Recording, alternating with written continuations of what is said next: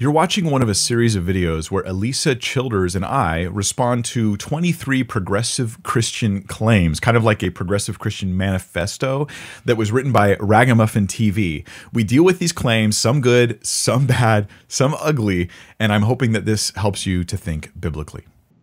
And speaking of artificial conflicts, let's go on to number 16.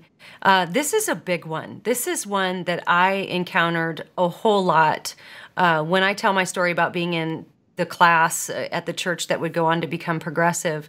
This was a theme that was pretty consistent, and this is number 16. And according to this progressive Christian platform, Christians should worship the true Trinity, Father, Son, and Holy Spirit, not Father, Son, Holy Bible. So what do you think about that one? I 100% agree. Right. I mean, which is why I don't worship that's the Bible. why we don't worship the Bible. Right. Yeah. I study the scripture. I learn from the scripture. The love and honor I have for God is, of course, in part transferred onto the things he says. Yes.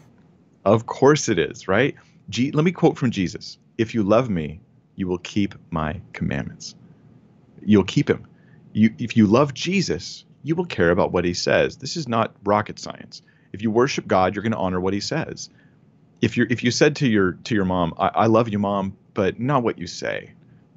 And it's only because I love you so much that I'm going to now devalue the things you say. Yeah. Just because I want to preserve my love for you. Yeah.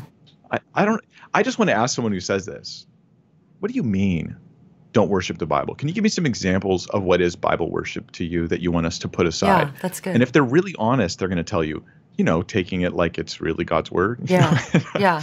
Yeah. Yeah, because I've often heard too the phrase, and I'm sure you've heard this, the phrase bibliolatry. Like in some way we've made the Bible into some kind of an idol that we're worshiping in place of the Holy Spirit or one of the members of the Trinity, or that we've made the Bible the fourth member of the Trinity or something along those lines.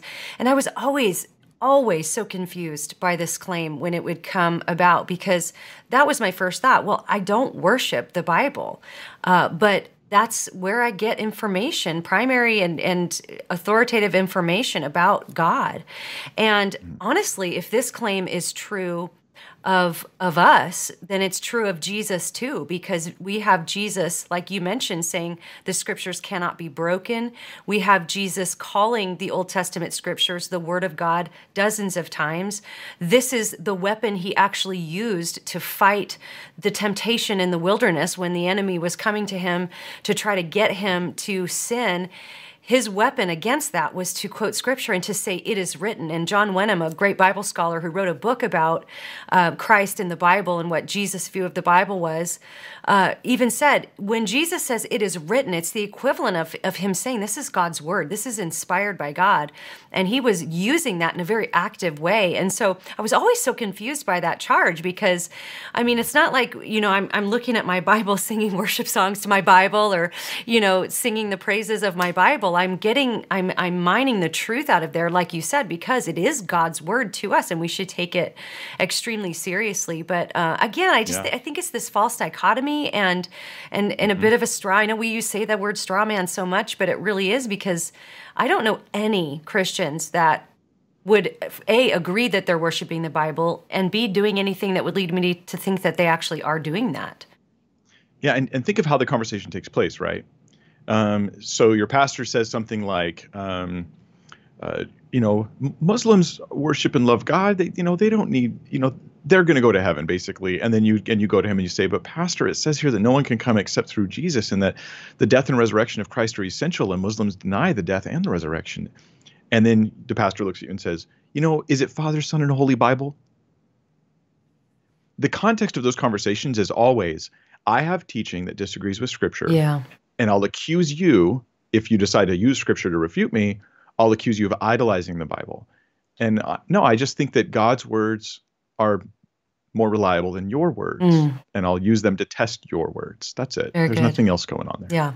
I'm going to be putting up one of these videos every single day until the entire series is uploaded on my channel with a playlist, so you might want to subscribe if you want to get those notifications. But if you can't wait, there's links to the 2 video interviews in large form that I already did on Alisa Childers' channel down below.